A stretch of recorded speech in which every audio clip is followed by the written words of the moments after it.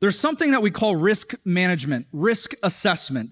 When you're making an investment or you're going on a particular endeavor, you want to figure out, is your effort and energy that you put into this investment, effort and energy and perhaps even money that you put in the investment or endeavor, is it going to actually be worth it in the end? Are you going to put in and not get anything out? What is the outcome going to be like? And so you do risk assessment, risk management, right?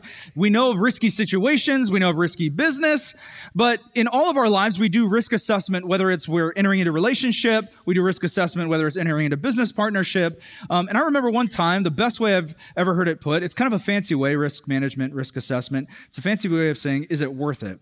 But I was hanging out with a buddy of mine, and he put it kind of the best way I've ever heard it, right? He used kind of another euphemism, another slang phrase to describe this phrase, is it worth it? And we're sitting in his Cutlass, his Oldsmobile Cutlass, and don't worry, it wasn't like a classic, like a 77 for all of you like gearheads and like love cars. It was like a 97, so it was a piece of junk. So we're sitting in there, we're hanging out, and he's talking about whether or not he should go across town and grab something. And as we're talking about it, he goes, yeah, I just don't know if the juice is worth the squeeze. That's an awesome way of talking about risk management. Is it even worth it for me?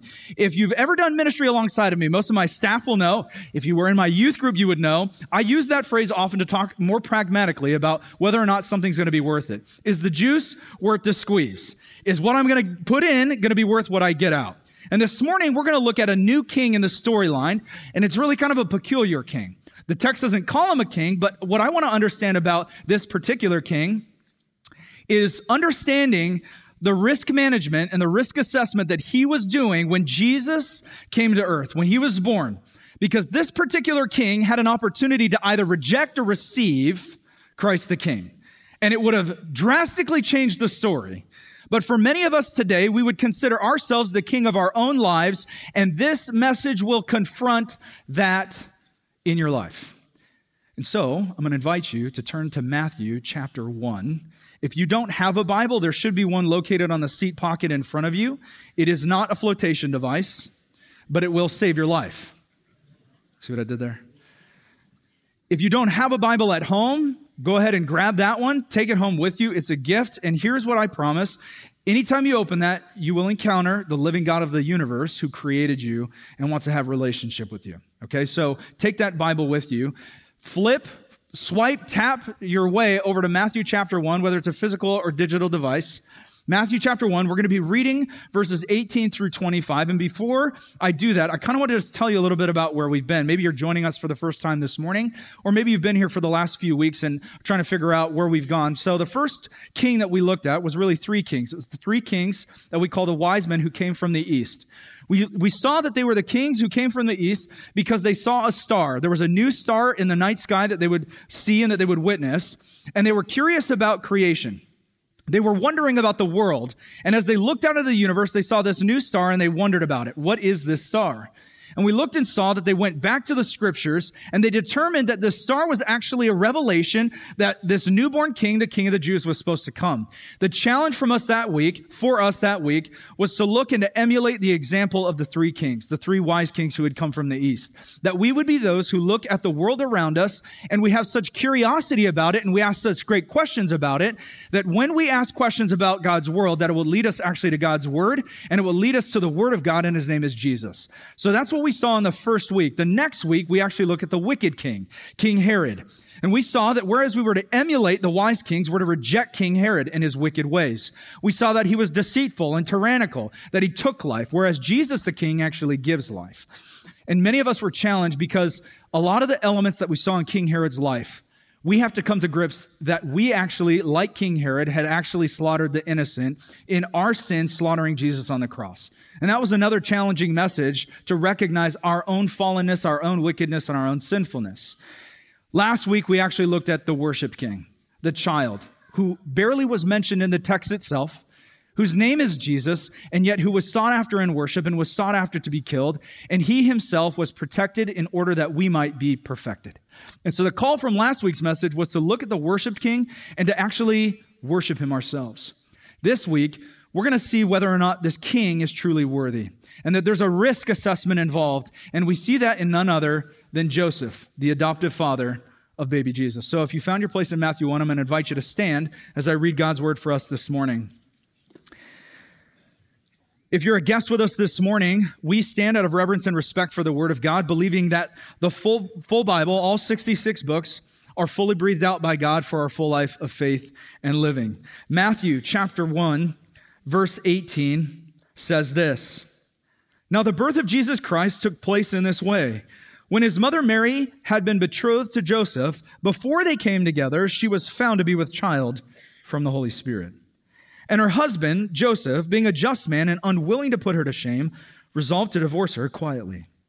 But as he considered these things, behold, an angel of the Lord appeared to him in a dream, saying, 'Joseph, son of David, do not fear to take Mary as your wife, for that which is conceived in her is from the Holy Spirit.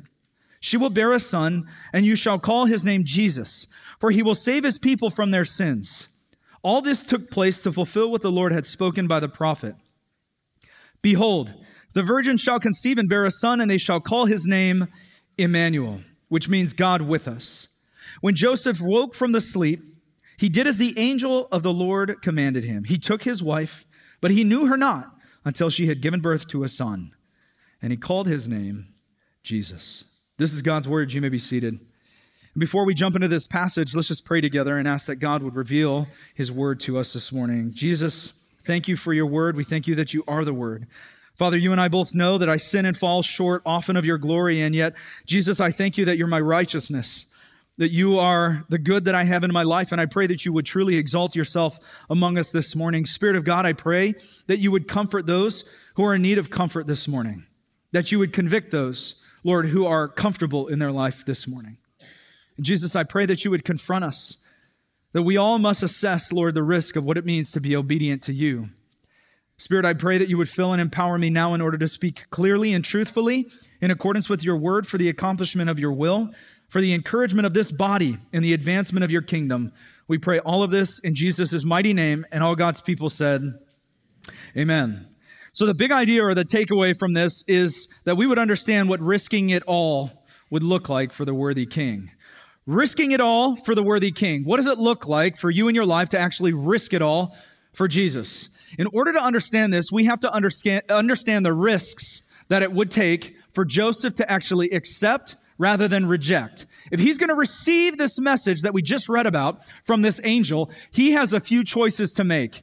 And this is one instance in the entire narrative story. We've been in the book of Matthew chapter 2 over the last few weeks, and we've seen multiple iterations of him being confronted by the word of the Lord through an angel. There's 4 separate instances, and this is the very first one. At each of these junctures, where he's confronted by an angel of the Lord in a dream while he sleeps, he's warned and he's challenged and commanded to do something other than would seem natural and seem normal. And the very first thing that we see is that he has to risk embarrassment. Number 1, for anyone who would desire to have the worthy king be king of their life, you've got to risk embarrassment. Why? How do we understand this? Verse 18 actually kind of is the key passage to understand, and it kind of sets up the entirety of all of the risk that he's going to be assuming throughout this message. It says that the birth of Jesus Christ took place in this way. It says, when his mother Mary had been betrothed to Joseph, before they came together, she was found to be with child from the Holy Spirit. Many of us who have heard this story may not actually sit and wrestle through the tension that Joseph would have been feeling. Some of us who've grown up in the church and around the church may have heard this story before, and we've never considered Joseph and all that it was for him to actually receive this child instead of reject this child. And I want us to understand how much risk he was assuming, but we've got to understand the culture a little bit. Like a lot of it, actually. So we're going to go on a journey and understand betrothal at this time. There's a couple of things we got to understand. This was while they were betrothed and before they came together. If you have it in your mind that Joseph and Mary were engaged and then like the Holy Spirit and she kind of got pregnant and kind of oops, you're a Westerner. You're totally American. You don't understand the context of what's going on. So I'm going to explain it to you, all right? So there's 3 aspects of Jewish betrothal that we got to understand in order to wrestle through the tension of the risk that this was for Joseph to actually assume this. Number 1, we've got to understand why was this so embarrassing? Again, betrothed. The first aspect of Jewish betrothal that we've got to come to grips with is betrothal by money. And for some of us, this might be a little bit scandalous, but I want to help us understand the culture and the heart behind the motivation that would go into this kind of structure, this kind of betrothal system, okay? The way the betrothal worked in these times was that a man would give money to the father of his future wife, the person he had chosen to be his wife, okay? He would give the father money in order to actually, essentially, pay for her to be his wife. Now, some of us, it sounds kind of crass, right? But I just want us to think about this for a second. How different that is than the culture that we live in today. The guy would give his future father-in-law money for the daughter, right? I'm just going to say this right now. We definitely don't do this today. But as a dad of 4 daughters, when I was researching this, I was like, oh man, I'd be Daddy Warbucks over here. Shoot. I kind of want to reinstate some of that. But the point is for us to actually understand the culture behind this, all right? Some ladies in here, when they hear that, and even the dudes in here, we should be like, nah, it's kind of weird. You're paying for your bride? It's not a good look, right? It's very uncomfortable for us to think about that. It's because we don't understand this culture. Typically marriage, the Mishnah teaches us during this time, it's rabbinic literature, the Mishnah would teach that usually gals would be essentially bought as a bride around the age of like 13 to 15, and it'd be a few years before they actually consummated the marriage. But for the young men, right, I just want us to consider what this meant for Joseph. You would have saved up all of the work money that you had ever gathered, all of the work you'd ever put in, all of the money you'd ever gathered, you would literally be saving and saving and saving and saving and saving. And when there was a young woman who you loved and adored and admired, and you saw the family that she had come from, your heart was warmed towards her, that is when you would actually put down a down payment. A dowry is what we would kind of associate with this. And before we get too like Western in our thought, right? And this is the patriarchy at work, right? Before we start thinking like that, I want to think about how we actually express our love through monetary gifts. If you think about during a dating period, when the guy spends money to take a gal out, right? The gas money, the money for food, money for movie, money for the concert. When you think about how much money goes into that relationship and the investment from the beginning point of dating, all the way through that relationship until the point of engagement. Consider how much money that is, right? And for you young men in here who don't understand this, it should be a sizable portion, all right? You should be spending money on investing in that relationship. But understand in this culture, the way that it worked was you would save all the way up to the point where you would say, I'm going to commit myself to you and I'm going to put all of this money down on this relationship. You're mine and I am yours. I am committing to giving myself to you. And one way of showing this affection, rather than showing it throughout a dating relationship, is showing it right up front in a lump sum, saying, I am yours and you are mine. It's an investment. And so for Joseph, we already know that they were betrothed. And this would happen at the beginning of the relationship. And what was also the second aspect, what was also associated with Jewish betrothal, wasn't just the money that he would give, it was also a contract that he would sign. He would come to his future father-in-law and say, I would love to have your daughter's hand in marriage. I would love to court her. I would love to betroth her. I want to be her husband. And the father would say, pay up, right? Show me the money. So he would make it rain. This is second service. Okay, that's good. So as soon as that was done, the father would say, great, let's draft up the contract. There was a legal aspect and a contractual requirement in the law that at the time of betrothal, at that point, they would sign a contract in order that in the future, they would come together to consummate, which was the third aspect of betrothal. But that did not happen sometimes for years, but most often, at least a year or more. At the time that the contract was signed, they were considered husband and wife. So I want you to look at verse 19. It says, and her husband, Joseph. The only way for us to understand this, right, is to understand their betrothal period. You had two aspects that would take place at the beginning point of a relationship. You would put down your dowry and you would sign a contract. And during this time period, you would wait all the way up until after the betrothal by contract, after the betrothal by money, until the third aspect, which was betrothal by intimacy. This is what we typically associate, right? We associate, the big tent, the wedding, all the gathering, the party, all of it. That's party time, intimacy, all of that comes afterwards, right? But during this time period, right, I want us to understand how we do this. Money for us is spread throughout the relationship, and then the other two portions, they come at the wedding. We give our vows, we sign the contract. We still have the same elements at play, we just do them in a different order. But I want us to understand, Joseph, from the time he was engaged, betrothed to Mary, he had already laid down all of his monetary investment, and he was legally bound to faithfulness. And so was she to him. This time period when you were betrothed by intimacy was actually at your wedding date. But during that time period, there was a long period of time that the Jews actually refer to as kiddushin. Everybody say it together. Kiddush. Wow, that was really good.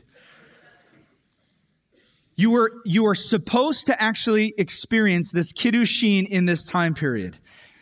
Most of the time, the bride remained in her father's household during this time where the contract was set up. And that word kiddushin literally means sanctification, which means you're being holified or set apart from one another, for one another. The entire purpose of their betrothal period was for them to set themselves aside and apart from everything else in order to become more holy for one another when they entered into marriage.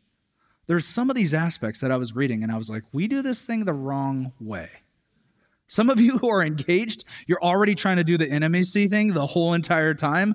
It's no reason why there are so many Christian marriages that dissolve and end up in divorce, just like the culture we live in. Because we honestly have become more like our culture over and over and over.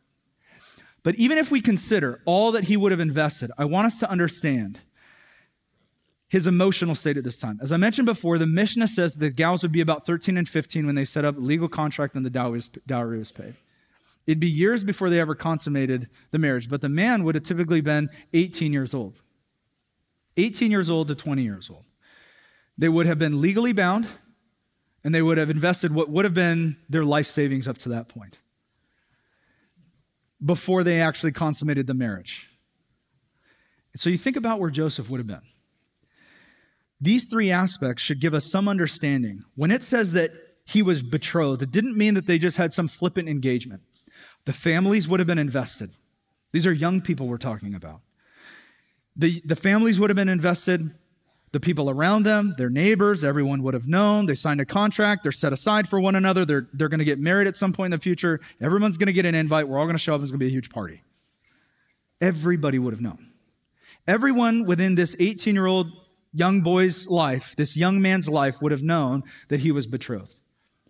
So it says, verse 18, when Mary, his mother, had been betrothed to Joseph, again, before they came together, legally, they're already husband and wife. Before they came together, to be married through intimacy, bound by intimacy, they're already bound in these two other ways. It says, before they came together, she was found to be with child. Now, before we finish that sentence out, I just want you to sit in that emotional state that Joseph would have been in. Think about that. If you're Joseph, it doesn't say he found out. It doesn't say that others found out. It says that she was found to be with child. What's the implication? It's not only that she's pregnant, but that she's already showing, meaning this is public news. The Galilean culture at this time, from what we know and understand, there would have been no privacy afforded to these two individuals, Joseph and Mary, during this betrothal period. They don't ever get to be alone when they're betrothed. So what do you think Joseph's thinking? And what do you think others may be thinking about Joseph? It's in this environment that all of this is taking place and is being shaped when we consider what it is that he's presented with. It says she was found to be with child. That is rough. Even if you remove their cultural context and you put it in our cultural context, if you're engaged and your fiance shows up at a social event and she's got a bump, that's bad news. That's a really rough situation. How are you supposed to explain that to anybody else? How are you supposed to receive whatever she tells you? How are you supposed to explain that to your parents or your friends who think it might be you? And how is she supposed to explain that to you when you think it might be someone else? I think sometimes we really just mute the personalities of the people who are in this storyline when we consider Joseph and all of the social pressure and social weight of what it would have been like for him to actually take this on and say, I'm not sure this is worth the risk. And so this is why it's so profound what we see him end up doing. We see Joseph in this situation. I want you to consider for a second what that might have been like. If you've ever lost trust in a friend after finding out how they spoke about you behind your back, maybe you've had a sibling who told some of your secrets, or a parent who's betrayed your trust in some minor or major way, or maybe someone here has somehow had the worst happen to them, where your spouse had been unfaithful and betrayed you. Imagine then, for Joseph, how he would have been feeling in this situation. At 18, having spent his life savings, having signed his name to a contract that was legally binding. Imagine what he would have been dreaming about and thinking about. Every dream he had of their life together, every hope of what his future would look like, building a life, starting a family, wedding celebration, wedding night, their home life, kids someday, all of it in an instant shattered. She was found to be with child. Joseph is faced with an unfair choice. And I want you to think about this and consider this for a second. It was brought on and precipitated by his Creator who put him in this situation. As soon as Jesus shows up, he is demanding for allegiance and for followership from the womb, from conception. And the first person we see who could have been the king of his own life and said, I'm not doing this, I'm not following Jesus' way, I'm going to do my own thing, is his adopted father-in-law, his adopted father, Joseph. I want you to think about the embarrassment that Joseph would have felt. Betrothed to Joseph, before they came together, she's with child. How do you process that? How embarrassing do you think that would have been for him as a young man, to feel this sense of betrayal, to be put in a lurch? I want us to consider, too, what embarrassment is itself and how social embarrassment can work. I am the worst when it comes to embarrassing other people. Ask my wife. I mean, it depends. I kind of like embarrassing situations. I kind of can thrive on them. But I know for many of my friends and family who I put in embarrassing situations, they don't like it at all. One of the worst things that I do is say hi to people who I think look like people that I know, and it's not them. And now it's not only like my immediate family that I grew up with, but it's now my own family and my own children, not even my wife, Andrea, who has to tell me, it's not them, it's not them. Put your hand down, it's not them. It's my children who have to do that too. Daddy, no, no. I'll be waving my hand. Hey, they turn around. Oh, sorry, wrong person. Thought you were someone else. And it's a near-death experience for everyone around me when it comes to social shame. Dead on the floor. I'm so embarrassed, right? That's social embarrassment. That internal feedback we get when we're put in horrible, awkward situations, right? But that's a very minor kind of embarrassment. That's an embarrassment that'll make you laugh and turn red a little bit. This kind of embarrassment is the kind of embarrassment where you want to change your last name and you want to leave town and never come back. Do we consider what it is that Joseph had to risk? The embarrassment of associating himself with a child that was not his. Joseph is put in a situation where he's having to deliberate. And it actually tells us In verse 19, look with me, it says, being a just man and unwilling to put her to shame, resolved to divorce her quietly. I want you to understand this for a second. Just here is righteous. He was an upstanding, upright man, full of character. We know that he adored Mary, that this wasn't just merely a legal contract. He adored her and he loved her because he was unwilling to put her to shame. And here's what we have to understand. It says that he was a just man, a righteous man, and it says that in light of the fact that he had already resolved in his mind to divorce her quietly. The law would have afforded him the right ability. It would have permitted him to divorce her. Publicly, he could have shamed her, scornfully treated her. An adulterer many times was considered worthy of being stoned according to the law, and yet he was already willing to do it quietly in order to spare her the shame. And so here's what I want us to understand. Jesus consistently puts those who follow him in places where they have to choose whether or not they will follow and be obedient to him and risk the embarrassment of following him. You cannot follow Jesus and expect that at some point in your life you will not be faced with what would otherwise be a shameful situation that you have to actually wear the shame because you follow him. It's an allegiance issue.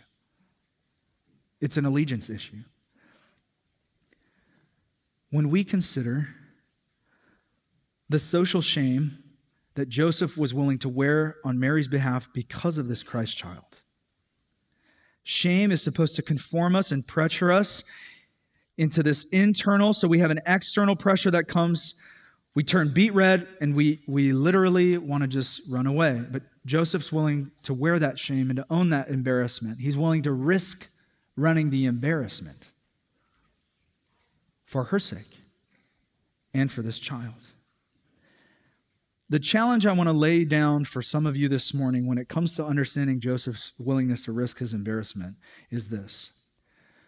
First of all, there are some of you who would call yourselves Christians who may have never been put in a position to be unashamed, meaning you were risking embarrassment in order to stand for the truth, to stand for the gospel. If you can follow Jesus and never be put in a position where you will face social scorn or social shame, I just wonder whether or not you're following him and being obedient to him in all things. Think about this for a second. You're a young person. What do you mean you've never slept with someone? What do you mean you're waiting until you get married? Are you willing to risk the embarrassment of being faithful to the Lord? Why is it that you don't say the things that we say and talk the way that we talk and watch the things and listen to the things? Are you willing to answer those questions? Not just saying, because I don't feel like it, I don't want to. Or are you willing to actually stand and say, because Jesus is my king and I have to be obedient to him? And even though a war rages inside of me, I will submit to his lordship over my life. I will submit to the king. Continually in our lives, we will be faced with opportunities to either risk the embarrassment of being associated with Jesus, or we can shrink back. Joseph heard from an angel, Joseph, son of David, do not fear. That fear that the angel is speaking about is a scared teenage boy who's looking at becoming a man who has no idea what to do next. He knew the law. He knew he could have divorced her, and yet he's willing to wear the shame. And now he has an opportunity to be obedient or disobedient. Name him Jesus. Joseph stands in the gap, stands in the pocket. He takes the hit. And he gives us an example of what someone who is willing to take off their own crown and lay it down looks like in order to be willing to actually allow Jesus to be the one who's crowned king over their life. Joseph not only risks the social embarrassment, he also risks all of his reputation. Again, in verse 18, if we think about this betrothal, think about not only the embarrassment, but this reputation.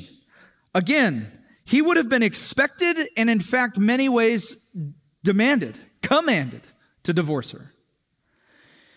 For Jewish and Roman law, it didn't just permit divorce, and it's specifically Roman law. So we got to understand this. Jewish law was followed by the Jews who lived in this area at the time of Judea, but they were under the oppression of the Roman Empire. And so he had really a twofold reputation to uphold. One of them was Jewish law. He would have been expected by many to divorce her. Why? Because if he divorces her, then people know it wasn't Joseph. If he doesn't divorce her, what he's saying is, I am allowing other people to think that it was me who transgressed against the law, even though it wasn't. And that will ruin your reputation. It goes beyond that. Because in Roman law at this time, if he doesn't divorce her, it was far worse. Roman law actually treated the husband who failed to divorce an unfaithful wife as someone who was a panderer, who was exploiting his wife as a prostitute. Think about some of his peers. You're going to divorce her, right? Joseph, come here, bud. You're going to divorce her, right? Please tell me you're going to divorce her. Dude, if you don't divorce her, everybody's going to think it's you. And the Romans, they're all going to think that you're treating her like she's a prostitute, man. You don't want that. It's going to ruin your reputation. Good luck getting a job.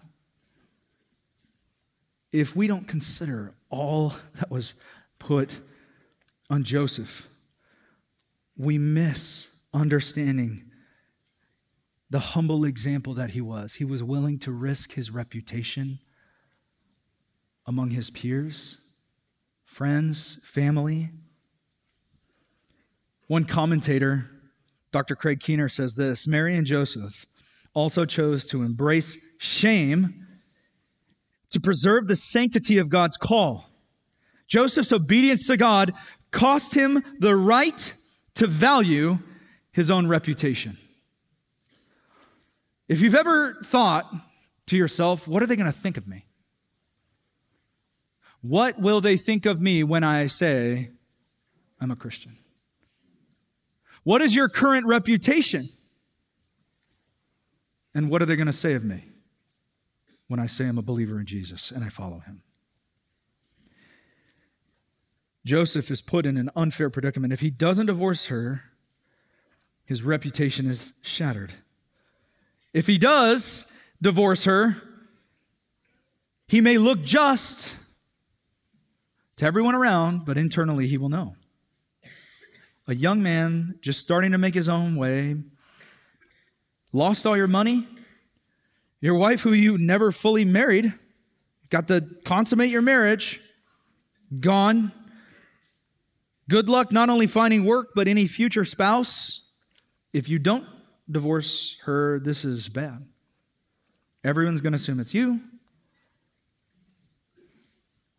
There's two challenges that arise for us this morning from Joseph's example of his willingness to risk his reputation and be obedient to the word that he heard from the angel. Are you willing to risk being known as a Christian? Here's the problem, I think, for some of you. Some of you call yourself a Christian conveniently on a Sunday morning, but Monday through Saturday, you're what I call a closeted Christian. Nobody knows. I do believe, but none of my friends know I believe. My faith exists when I'm about to take a test, submit a paper, or apply for a promotion, or try and get a new job. I pray a lot. I got tons of faith. But outside of that, it pretty much just exists on Sundays in these four walls. If you actually go to church. If. Some of you are such closeted Christians that I don't even think Jesus knows you're a Christian. And that's a problem. Remember that Christians did not firstly call themselves Christians. Christians were called Christians by others. Why? Because they looked like Jesus. If your friends wouldn't call you a Christian, I'm going to submit to you, maybe you should stop calling yourself a Christian.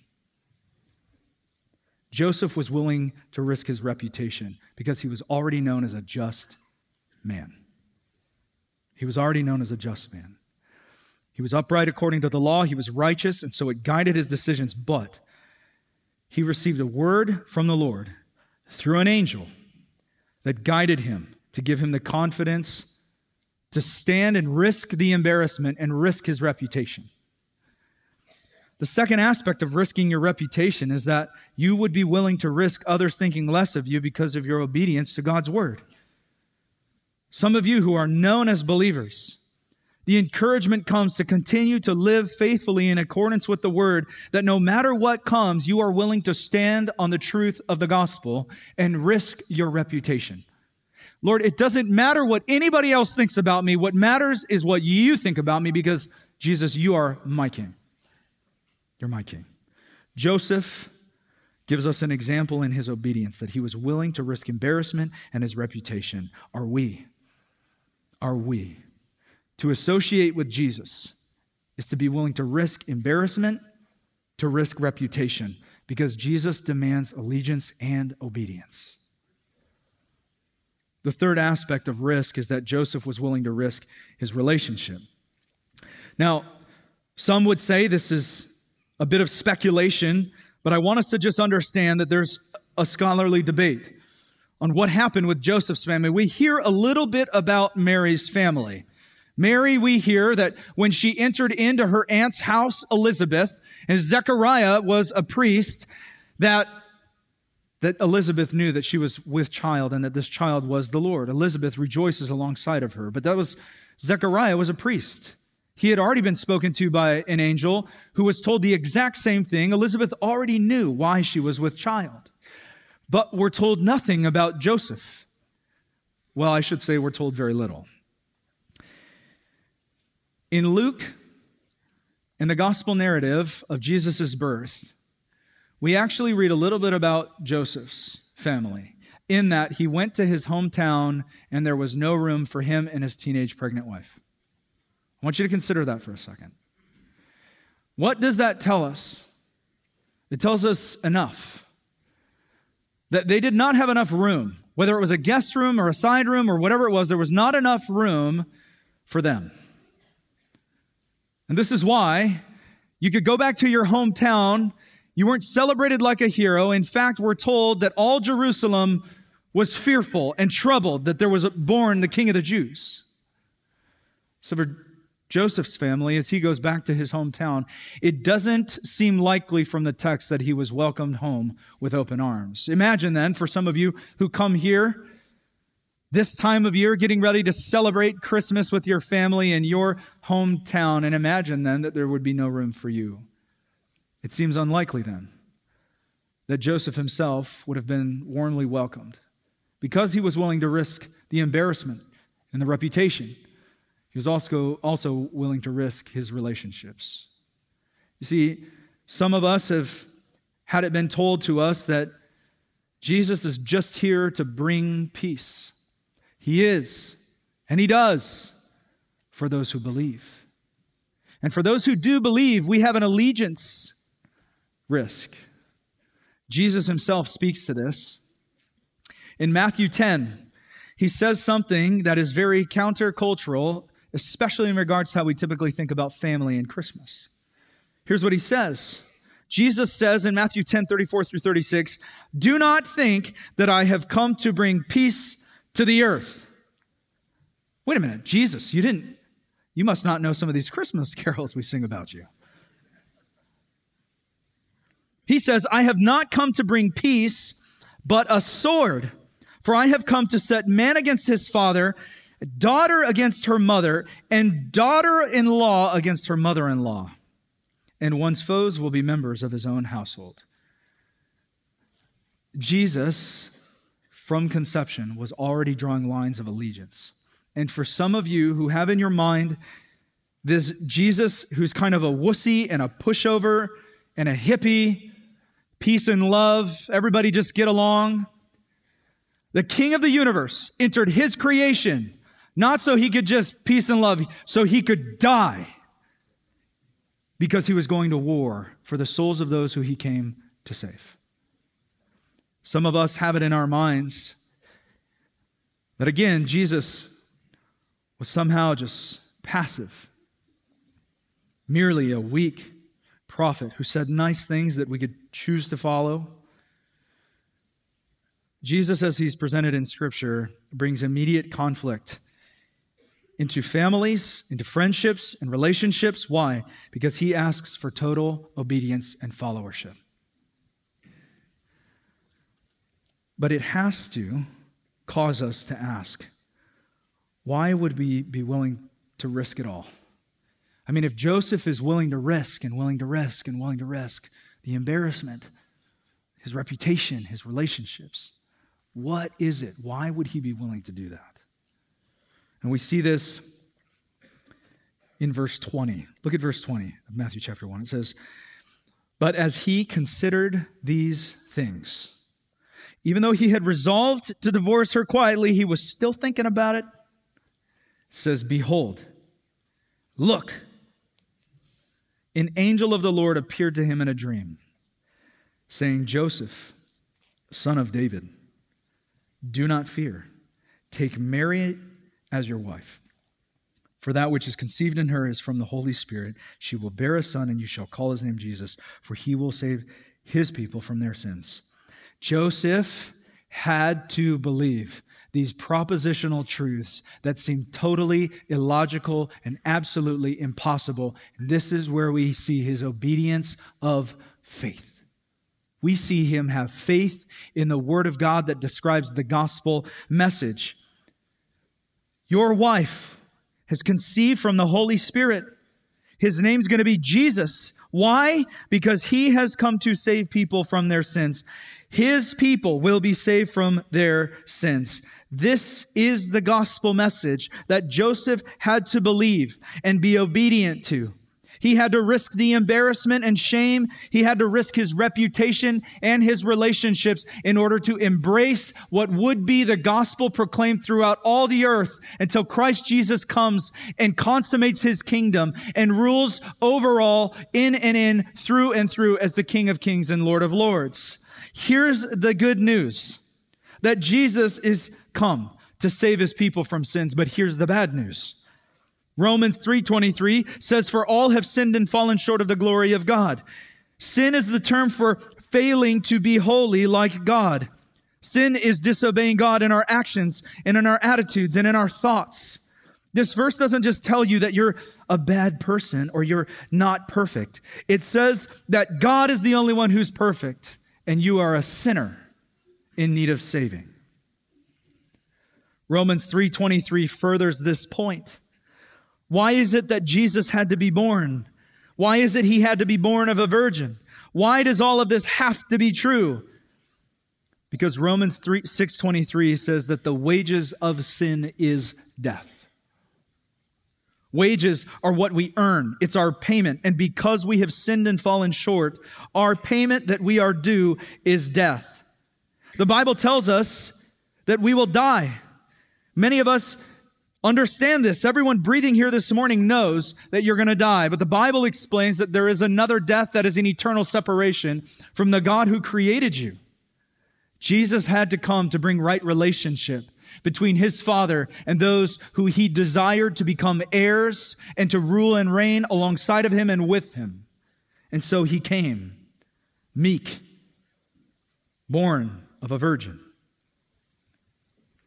Joseph here believed this message. He had been looking forward to and longing for, seeing throughout the Old Testament that there would be a Messiah coming, and he was the one who got to name him Jesus as he was instructed. Joseph gives us an example here.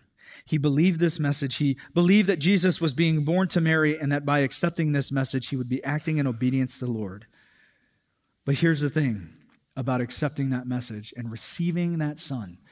Joseph knew all that he was going to risk in embarrassment and reputation and relationship. And at the end of it all, he said, it's worth it. It is worth it.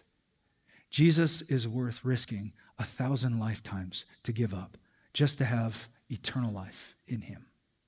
Jesus is worthy of it all. It's amazing that even while Jesus was developing in his mother's womb, he was already beginning to call people to have faith in him before he even spoke a word.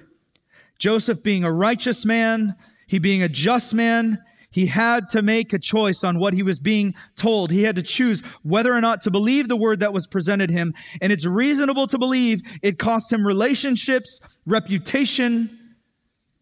It cost him embarrassment because of the shame and the social scorn that he would have felt. Some of you here this morning should be challenged to not just associate yourself with Christ, but to boast in Christ alone. The gospel message doesn't make any sense to people who are unbelieving and who don't believe. Paul says this much in 1 Corinthians 1:23. He says, "But we preach Christ crucified, a stumbling block to Jews and folly to Gentiles." Think about what it is that we're saying we believe here. Jesus dying on a cross over 2,000 years ago and raising again to new life somehow has bearing over my life. Jesus being born of a virgin, how can I accept that? How can I believe that?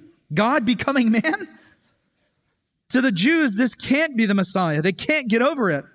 For Gentiles or every non-Jew, it's not just skeptical by definition, it's unbelievable. It's not hard to believe because it's illogical. How can God become man? How can God live? Is there a God? Live and die and then resurrect? That just doesn't happen. What you have to rely on when you consider the risk is the promise that was given to Joseph is that of Jesus the Messiah. See, the 4 times that Joseph is presented with a dream from an angel instructing him, he obeys. He obeys. 4 separate times. We see in the person of Joseph a person who is willing to take off their crown and set it down in order for Jesus to be crowned king. Are we those people? Paul tells us in Romans 8 what it means for those who would be willing to risk and associate themselves with Christ. He says, the Spirit himself bears witness with our spirit that we are children of God. And if children, then heirs, heirs of God and fellow heirs with Christ, provided we suffer with him in order that we may also be glorified with him. For I consider that the sufferings of this present time are not worth comparing with the glory that is to be revealed to us. What Paul is saying is, it's worth it. It is worth the suffering and the risk of embarrassment, social scorn and shame, your reputation, your job, your family, your friends. Jesus is worth it all. Do we believe that? At the end of the day, we have to come to realize that the risk associated with believing in Jesus is this: it's only a risk without the right king. Jesus is the right king and the rightful king who's worthy of all of our praise, all of our surrender. He's worth being embarrassed for. In fact, we could boast in the Lord and know that if he sees our boasting, no matter what anybody else thinks about us, he's worth it. Jesus must be seen this Christmas season in your heart as the true King of Christmas. He is a sure bet because he is a firm foundation, and he is worth all the risk of embarrassment, of reputation, and relationships. He is our King. Let's pray. Jesus, we thank you for giving us an example to look at and to emulate as we consider Joseph and his obedience and his willingness to risk everything in order that we would see you, Lord, crowned as King of the Jews. Lord, I pray this morning for those who do not live out what they say they claim. I pray, Lord, that you would convict their hearts, that they would be bold and that they would be willing to risk it all to speak the power of the gospel. I pray, Lord, for encouragement for those who have risked and have given up jobs, relationships, Lord, their reputation, because they're willing to take a stand for you, for the truth, for you being the King of Kings. We pray, Lord, as we continue on in this Christmas season, Lord, that we would truly have a Merry Christmas because all of us recognize that you are the true King of Christmas. And it's in Jesus' name we said amen.